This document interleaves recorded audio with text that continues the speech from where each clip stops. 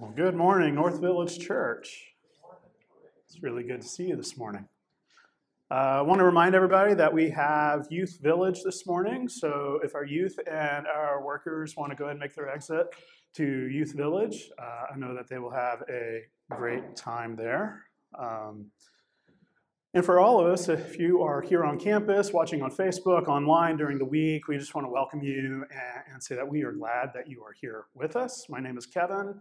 And Michael wanted a week off, so he asked me to speak this morning. So enjoy a week off, Michael. Not really, he's here, so he's not really off, but I am nevertheless glad to be bringing the word this morning. So glad that you are all with us.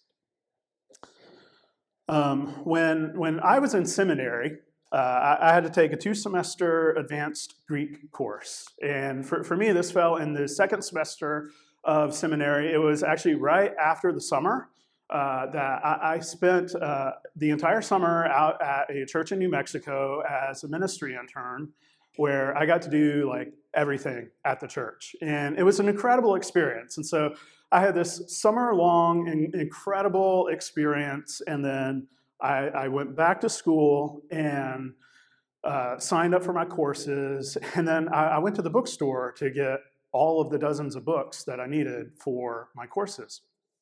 And while I was at the bookstore picking up the books, I met this guy named Keith. Not this Keith, different Keith, but we can even pretend that it's this Keith. So I met this guy named Keith. He worked at the bookstore.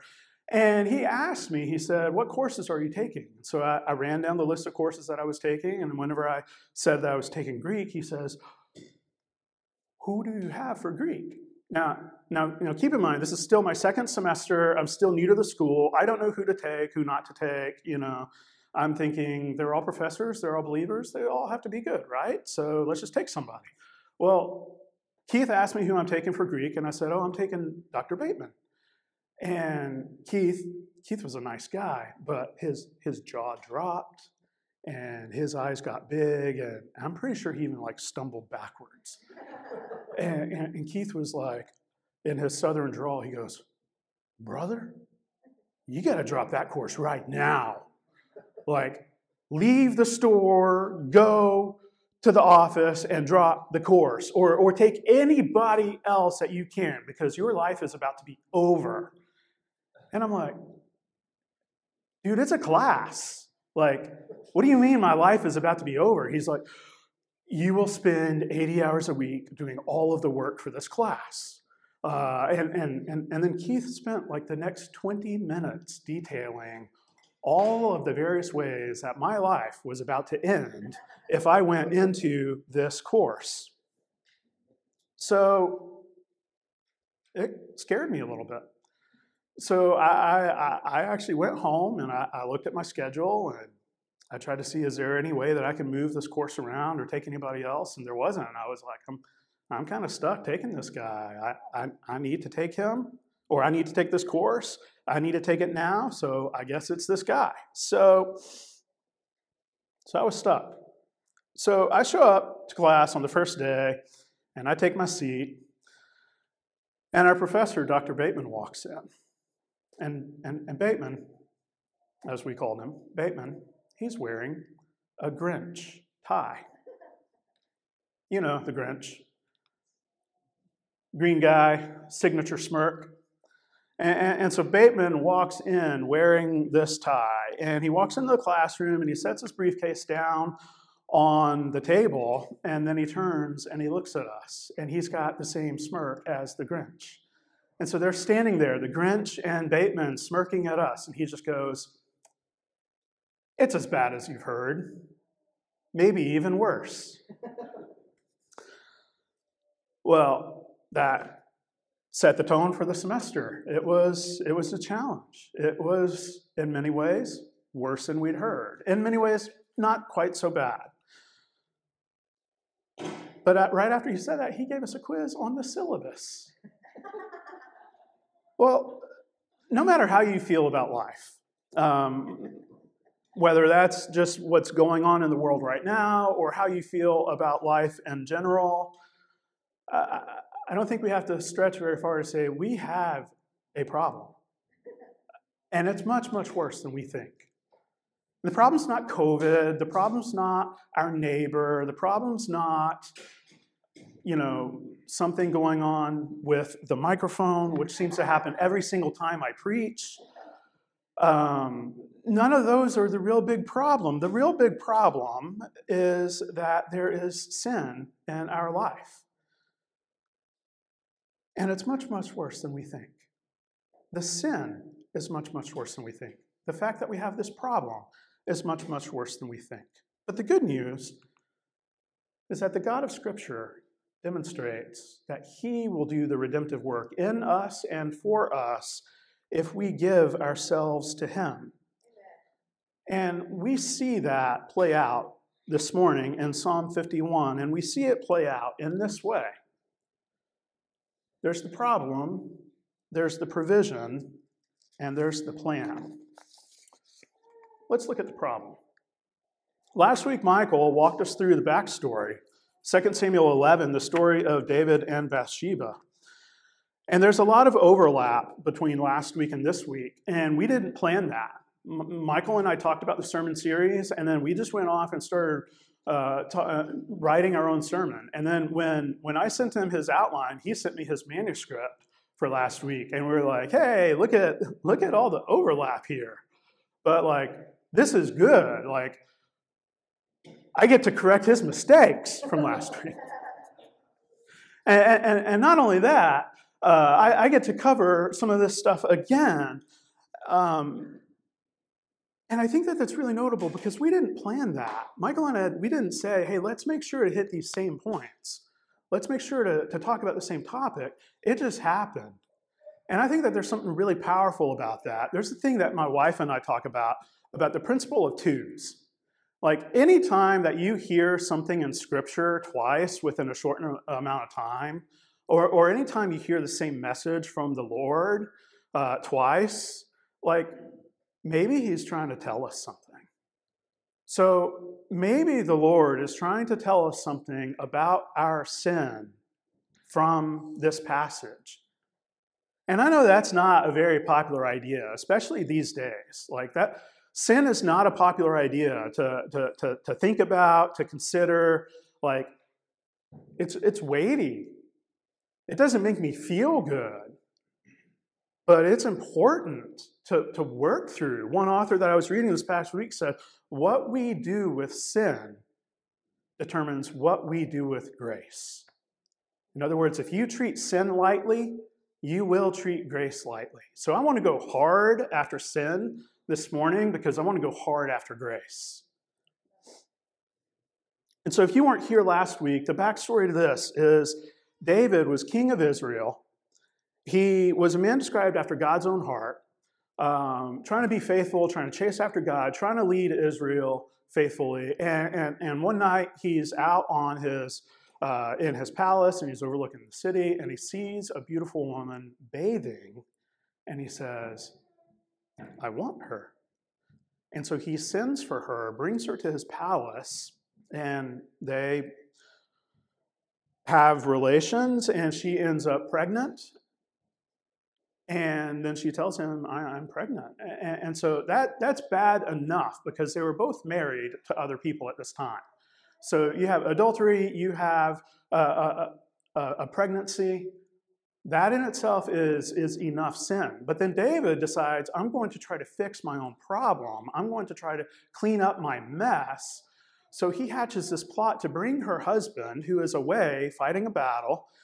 David brings him back from the battlefield and says, you've served so faithfully and so well, have a couple nights off, go sleep with your wife. And this man is so noble that he won't even sleep with his wife while his men are out on the battlefield. So David's plan to clean up his own mess is already hitting an obstacle. And since this man won't sleep with his wife, then David won't be able to convince him that it's his child. So then David says, okay, fine. If you're so noble that you won't do that, I'll just have to have you killed. So he hatches a plot then to have this man, Uriah, killed. And he goes back to the battlefield, and he is killed by the plan of David. And then David has to console his wife, marries her. Now, as if all that wasn't bad enough, then David tries to kind of pretend like nothing really happened, like nothing went wrong. He's trying to lead Israel. And this religious leader, Nathan, comes along, and Nathan's a good friend of David's too.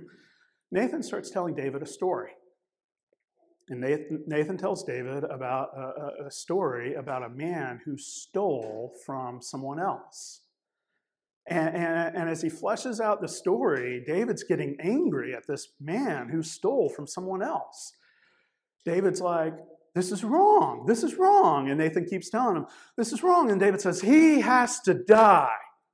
And Nathan says, and I imagine this going down kind of like the courtroom scene in A Few Good Men. Like, I want the truth. You can't handle the truth. I think it's that. Like, David's like, he has to die. And then Nathan says, you are that man. And then David realizes that his sin has been uncovered. He's broken. He cries out for forgiveness. And that cry, that prayer is recorded here in Psalm 51. And it's a psalm that is incredibly applicable to everyday life, not just our big mess ups, not just when we sin, but the words of the psalm are applicable to every day because there's a posture here that we need in our everyday prayer. And as I look at the problem is much bigger than what we think. I think the part of the problem is that we don't even see sin the way that David sees it. Because if you look at the first few verses that Michael walked us through last week, we see some words and some ideas that I don't think we even normally apply to sin. And I'm about to sin right now because of this microphone. So this is really applicable to me, especially. But we see some words and some ideas about sin that we don't even normally apply. So looking at these first two verses, we have mercy on me, O God, according to your steadfast love. According to your abundant mercy, blot out my transgressions. Wash me thoroughly from my iniquity and cleanse me from my sin. Transgressions, iniquity, and sin. If you've grown up like I have in church, you've probably heard sin defined like this, that sin is simply missing the mark. It's like an archery target. And there's the place on the target that you have to hit. And as you pull the bow and let the arrow go, the arrow either hits the target where it's supposed to, or it misses the target and goes wide. And sin is kind of like that. Sin is seeing the target, which is God's standard for our life, and it's there, but sometimes we just miss it. And then if you're in a really deep church, they might define sin a little bit further and say that there are sins of commission, which are sins that you do, and then sins of omission, which are things that you should do, but you don't do. And all of that's good, and that's true, and those are good, helpful distinctions and definitions of sin, but they're not complete. They're not complete because these ideas, sin, transgression, iniquity, those paint a fuller, more complete picture of what the state of sin is. And sin, the word sin at the bottom, verse 2, is kind of that idea of missing the mark, of seeing God's standard and then having an offense against God or other humans. It's a violation of God's standard. It's a good definition, but it doesn't cover transgression and it does't cover iniquity. You see, because transgression, and Michael said this last week, transgression is rebellion. It is the picture of a crime, a rebellion, a revolt. It's the idea that says, I know that this is what God says, and I will not do it. God says, don't be angry with my neighbor, I will do that. God says, do not lie. This is a situation where I think I need to lie. I'm going to lie. And this is not just simply missing the mark. This isn't just a firing of the arrow and an accidentally missing the mark. This is an intentional facing the other direction and firing your arrow the other way so that you're not even close to on target. It says, I will make my own target. And then there's the word iniquity. Iniquity in the original language carries the meaning of the state of guilt caused by sin and the consequences of sin. And so we've got that here. And the thing about this word is that the consequences of sin are far-reaching. One author that I've read has said that iniquity is like brokenness. It's like the state of brokenness that is in every trauma survivor.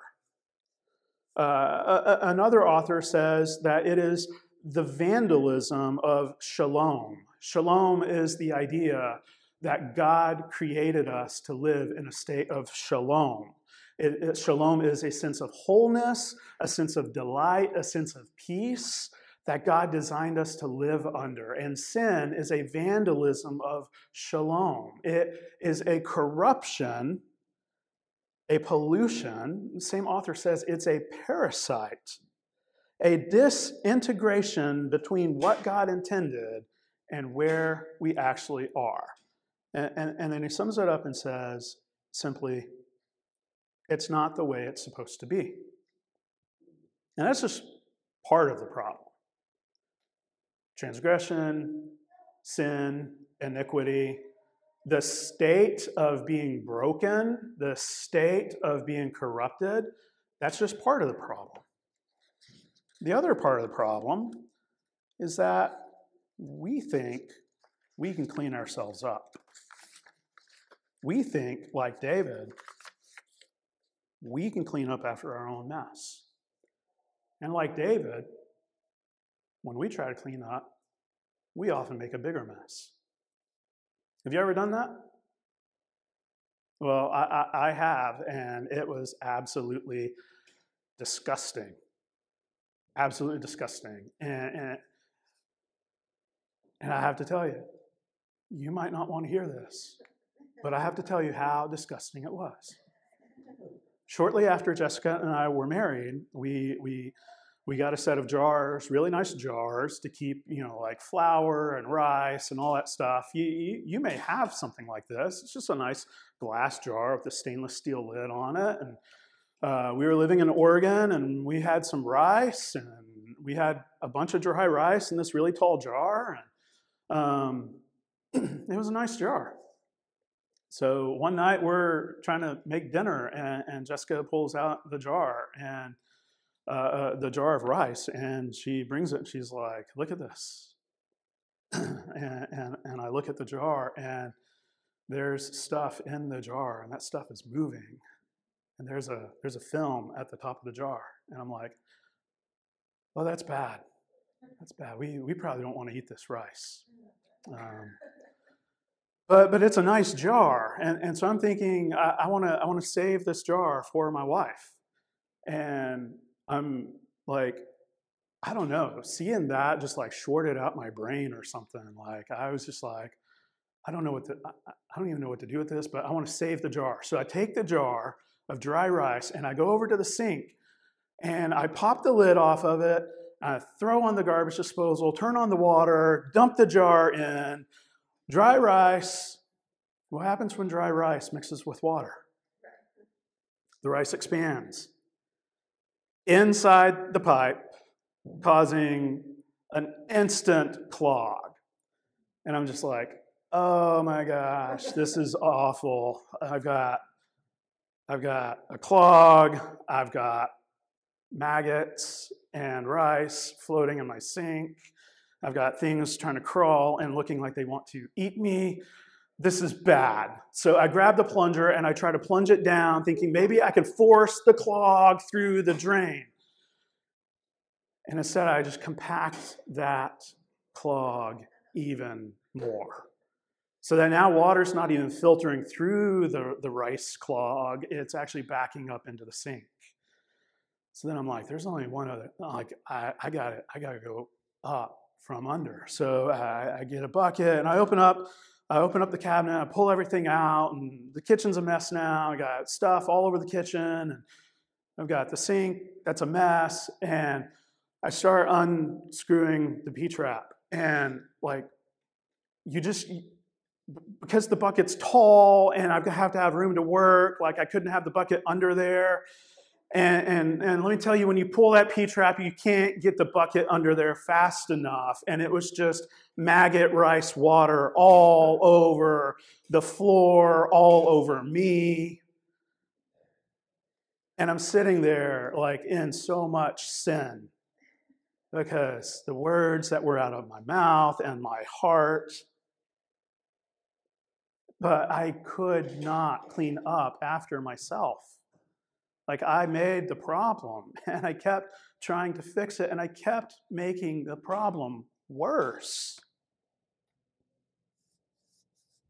And so the problem's a lot bigger than what we think. We have sin, we have transgression, we have iniquity, and we can't clean up after ourselves, because when we do, we make the problem worse. But thankfully, God has made provision for us. Let's look at verse 10. And that's the scripture for this morning, verse 10, where David says, "Create in me a clean heart, God, and renew a steadfast spirit within me." And so the first word there in the provision is the word create. The word create is, first off, it's a cry for God to do something in us that we can't. We can't create that in us. We can't create a new heart in us. And David cries that out because he knows he's messed up. He knows he can't clean up after himself anymore. He knows he's made a bigger mess. And now he's coming to God and he's saying, "God, I need you to do this because only you can." And that word create in the original language is the Hebrew word bara. And what's really interesting about the Hebrew word bara is that this is not a human type of creation. This isn't one of us building something for ourselves. This is not a human type of creation. It is only used of God. So God creates. It's the same word that's used in Genesis 1:1. God created the heaven and the earth. And so in the Bible, there is no human creating anything. There is no Moses bara something, David bara something. There's not even David bara a big mess. It is simply God bara the heavens and the earth. God bara man in his own image.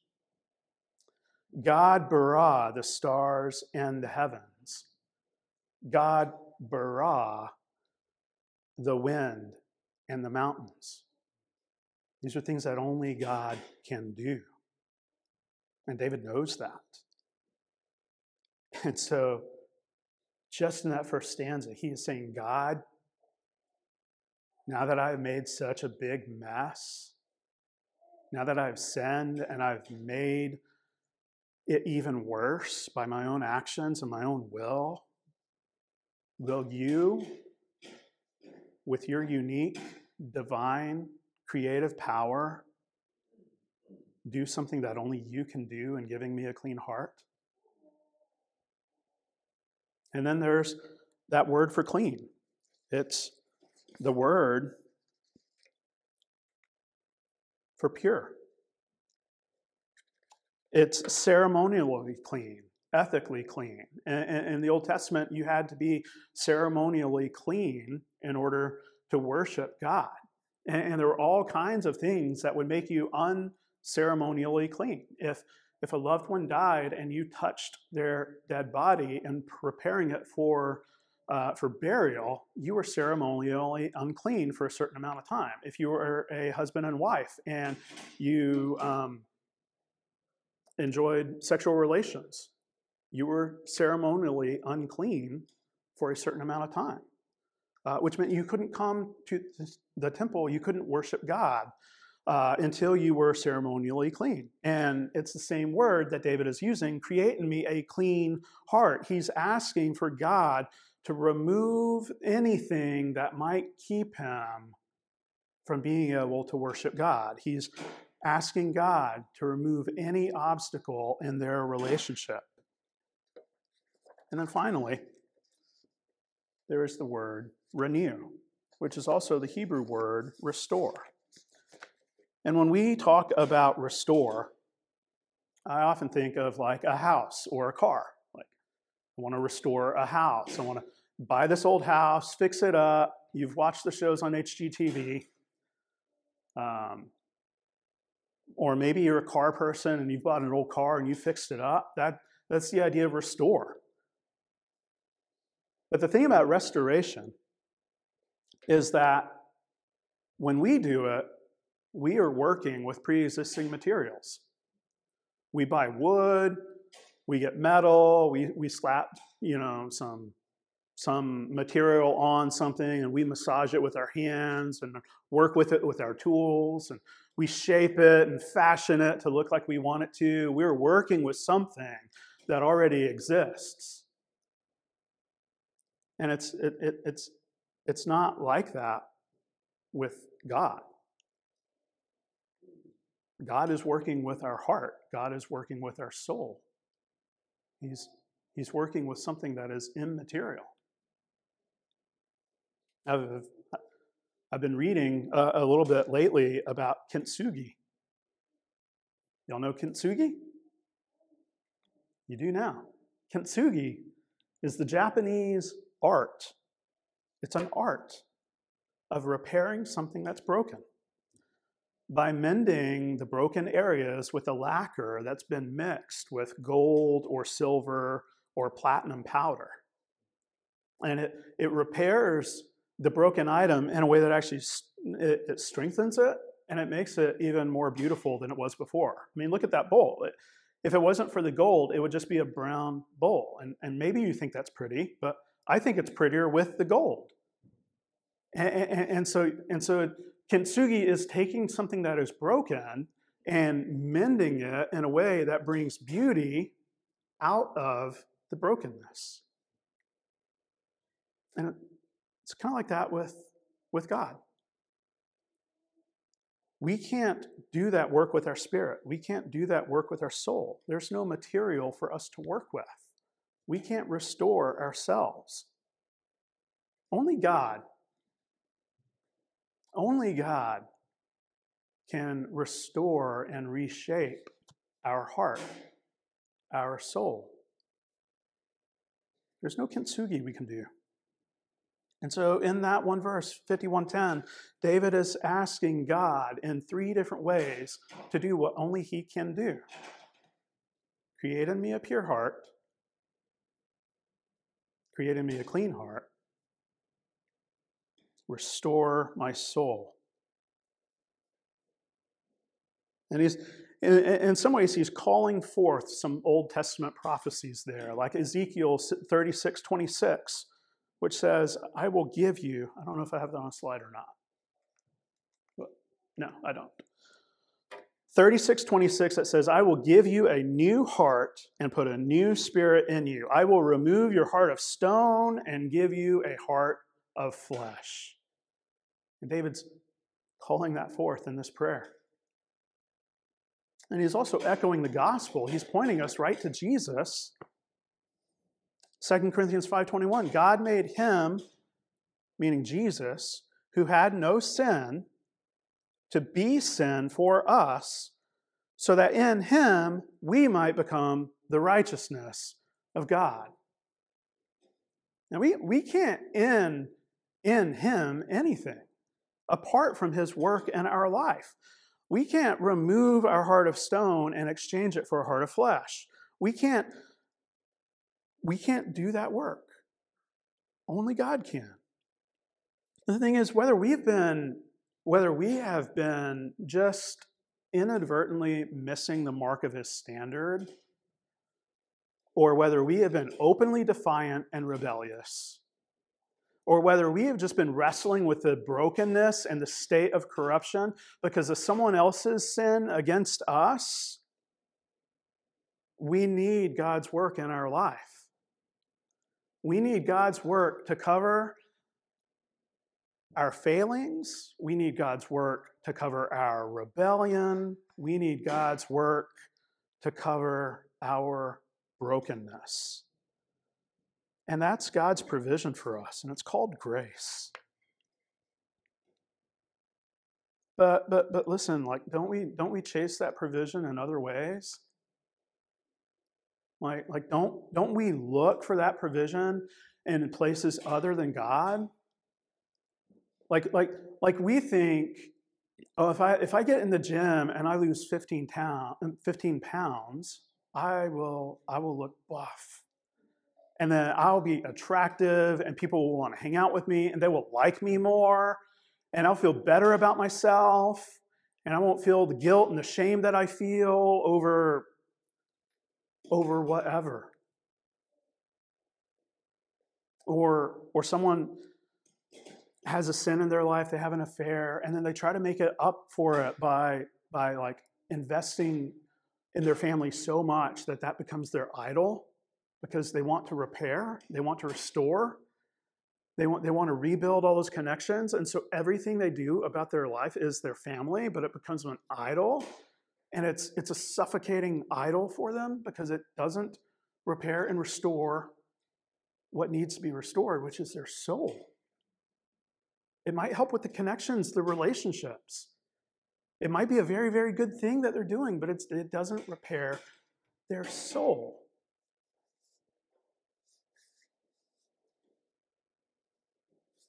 And so we can't clean up after ourselves. But God has a provision for us. And thankfully, he puts that forth to us. He puts forth his provision. It's called grace. And he saves us from ourselves, but he also saves us to something. Let's take a look at that. The plan. Verse 14, save me from the guilt of bloodshed, God of my salvation, and my tongue will joyfully sing of your righteousness. Lord, open my lips, and my mouth will declare your praise. These verses show David's response to being made clean, to receiving the cleansing, purifying work that only God can do. And it's simple. You see it there twice. My tongue will sing joyfully of your righteousness, and my mouth will declare your praise. It's worship. It's simply worship. We're saved from ourselves, we're saved from our sin, and we are saved to a life of worship. And how that plays out is the Christian life. How we live the Christian life is how we worship God. Now, a lot of you may know that a couple years ago, right before Christmas, our son, he slipped on the floor at home and he hit his head on our tile floor. And Jessica called me at work and said, I need to take Evan in because he slipped and hit his head and I think he might have a concussion. And so I dropped everything I had going on at work and I ran to meet her at the pediatrician. And as soon as I opened up the door, I could tell, like, yeah, he's got a concussion because I've had one too. And I could just tell the look on his face and I knew he wasn't in good shape. And so we got him in to the pediatrician and she started checking him over. And the situation quickly changed from you need to take him home and let him rest to, no, I think you need to take him to St. David's North, drive him over there immediately, to we need to call an ambulance and we need to have him transported to Dell Children's Medical, like, immediately. And so I went with Evan to the hospital while Jessica ran home to take care of some things and drop her daughter off at some childcare so she could meet up with us. And while we're there at Dell, there's like a dozen different people in the room, and there's multiple doctors, and they're doing scans, and they're doing neurological checks and structural checks, and they're checking his head, they're checking his neck, they're checking his entire spine. They're going down the gamut. And he's fine, by the way. I'm still recovering from it, as you can tell, but he's fine. As the whole thing played out, there was really only one person that I wanted to hear from. And Michael was there praying with me and for me, and that was fantastic. He wasn't the one I wanted to hear from, but I appreciated it. I appreciated it so much. But in the end, there was one person that I wanted to hear from, and only one. There was only one person I cared to hear from. And it was the pediatric neurosurgeon who looked at my son's scans and said, he's going to be okay. He's got a concussion. He needs to sleep it off, stay overnight. He'll be fine. And the thing is, there's like 24 pediatric neurosurgeons in Austin. Any one of them could have been the one to look at that scan. Any one of them could have been the one to come in and say, my boy's going to be fine. But I didn't want to hear from anyone. I didn't want to hear from just any one of the 24. I wanted to hear from the one that was on site, the one that was on call, the one that was working, because I couldn't do anything about it.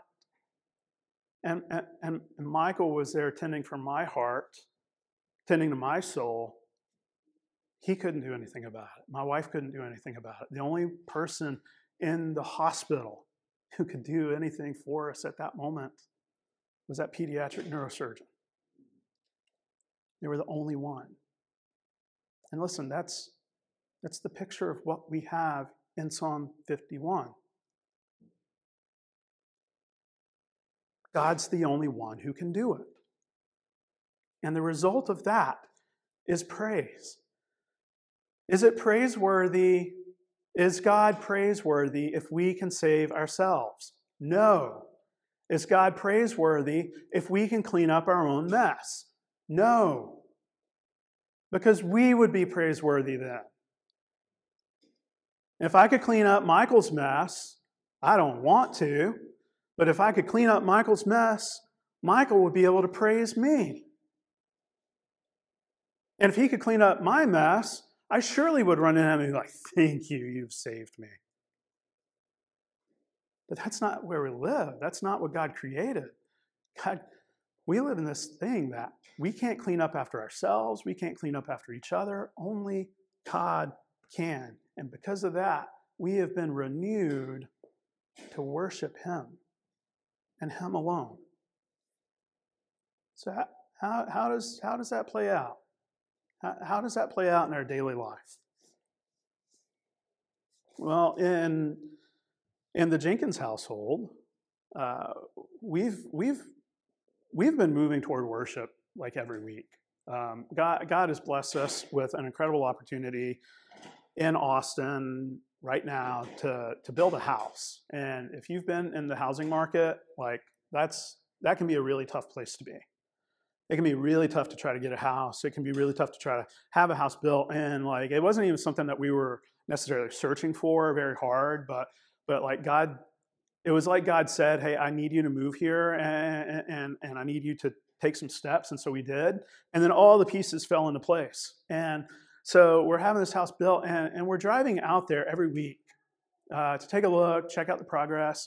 And the kids are excited and they're like, is it ready yet? We're like, no, 3 more months. And they're like, that's going to be my room. Yay. You know, it's awesome. And we're thanking God for that every week.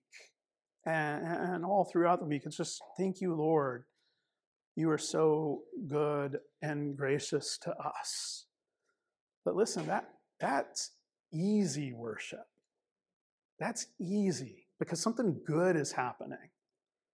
Like He's done something, it's obvious, it's good. That's easy worship. It was way harder in the hospital. In that moment, in those few moments before I heard from that pediatric neurosurgeon, it was way harder in that moment for me to go to God and say, look, I trust you. I know you're good.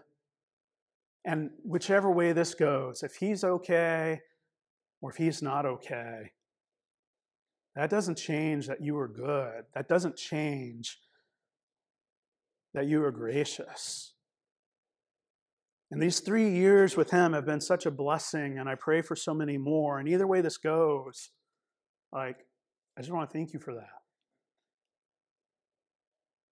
That was hard worship. That was really hard worship.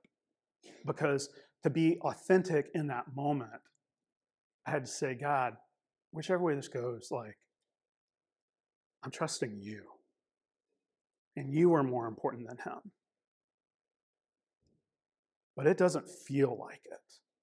It doesn't feel like it in that moment. I don't want to say that as a father. I do not want to say that. That is hard worship. But it is worship. So there's a story about a medieval Japanese philosopher. He was traveling through Japan, and he came to this host home.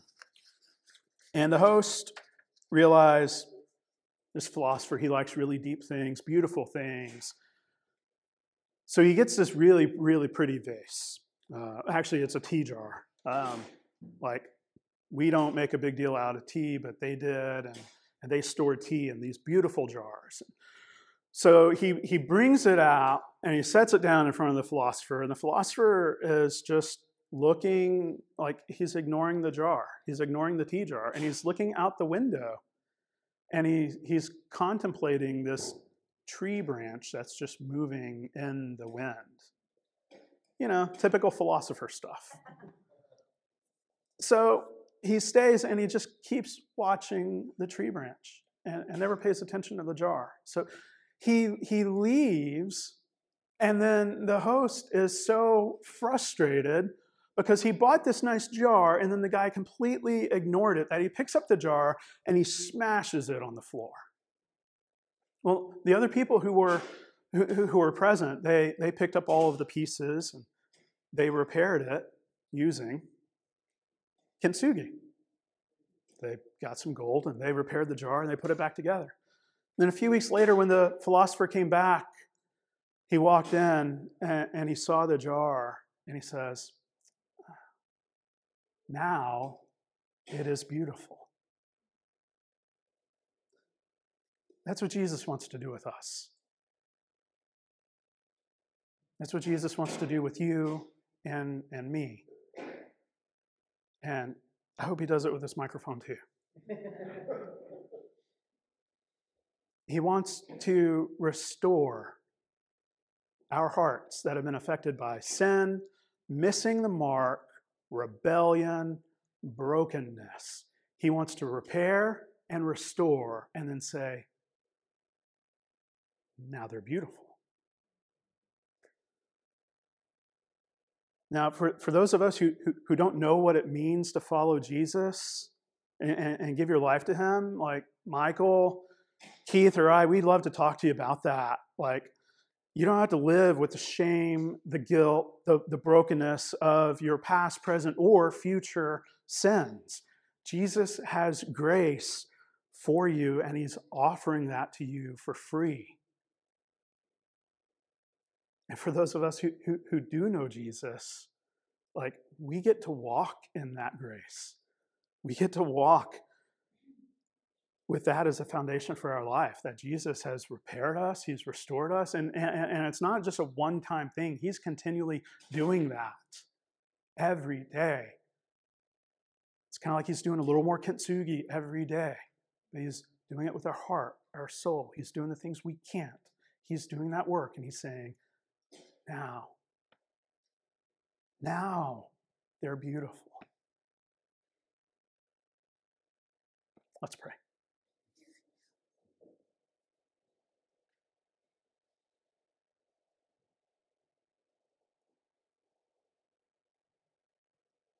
God, sin is a weighty message. It is weighty to think about how sin has affected us. It is weighty to think about how we miss the mark, how we rebel against your goodness and your grace. It is weighty to think about how we have been broken by the sinful actions of other people. But as we look at Psalm 51 and as we consider how to come to you and ask you to cleanse us, to restore, to create in us a heart that only you can create, to do the work that we can't do for ourselves. God, our response is just pure worship. And God, we might even be wrestling with that this morning. So God, I pray for us here in this room, God, that where there is resistance against this message, that you will work in our hearts, that you will help us to accept with humility the work that you need to do in our hearts.